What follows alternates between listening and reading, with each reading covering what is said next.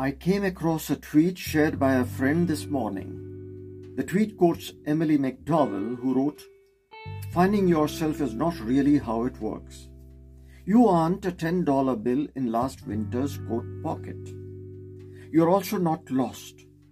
Your true self is right there, buried under cultural conditioning, other people's opinions, and inaccurate conclusions you draw as a kid that became your beliefs about who you are. Finding yourself is actually returning to yourself, an unlearning, an excavation, a remembering who you were before the world got its hands on you."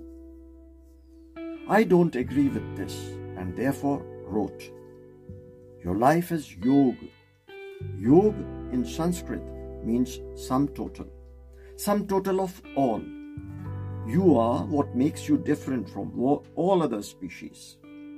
Here I am also reminded of an anecdote. Once, when I was young and my father was about 75, a friend of his from Mauritius had spent some time with us. During a tea time conversation, he had asked me what would be my father's age. And when I said that he was 75, I was told that I was totally off the mark, and his real age was 150 and not 75. My father's friend went on to explain that life is a sum total of one's own experiences in terms of all that one goes through and is real and a matter of truth. What one gathers or picks from others cannot be verified, and it is difficult to ascertain whether or not it's true. But what one learns or hears from one's own father is absolute truth. With this logic, he said, your father's actual age is 150, since he carries with him his own as well as the sum total of his father's experiences.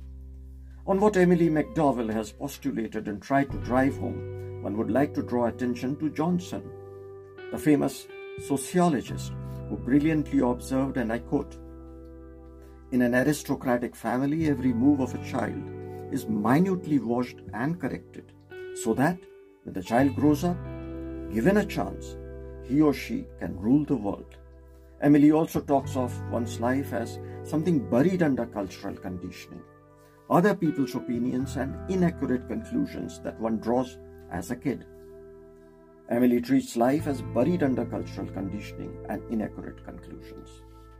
Well, all those who are gung-ho or unnecessarily enthusiastic about what Emily has said should know that culture is the complex whole that includes knowledge, belief, norms and values, art and science, and all forms of creativity directly linked to society in time and space. There's no room for separation or isolation in this karmic world.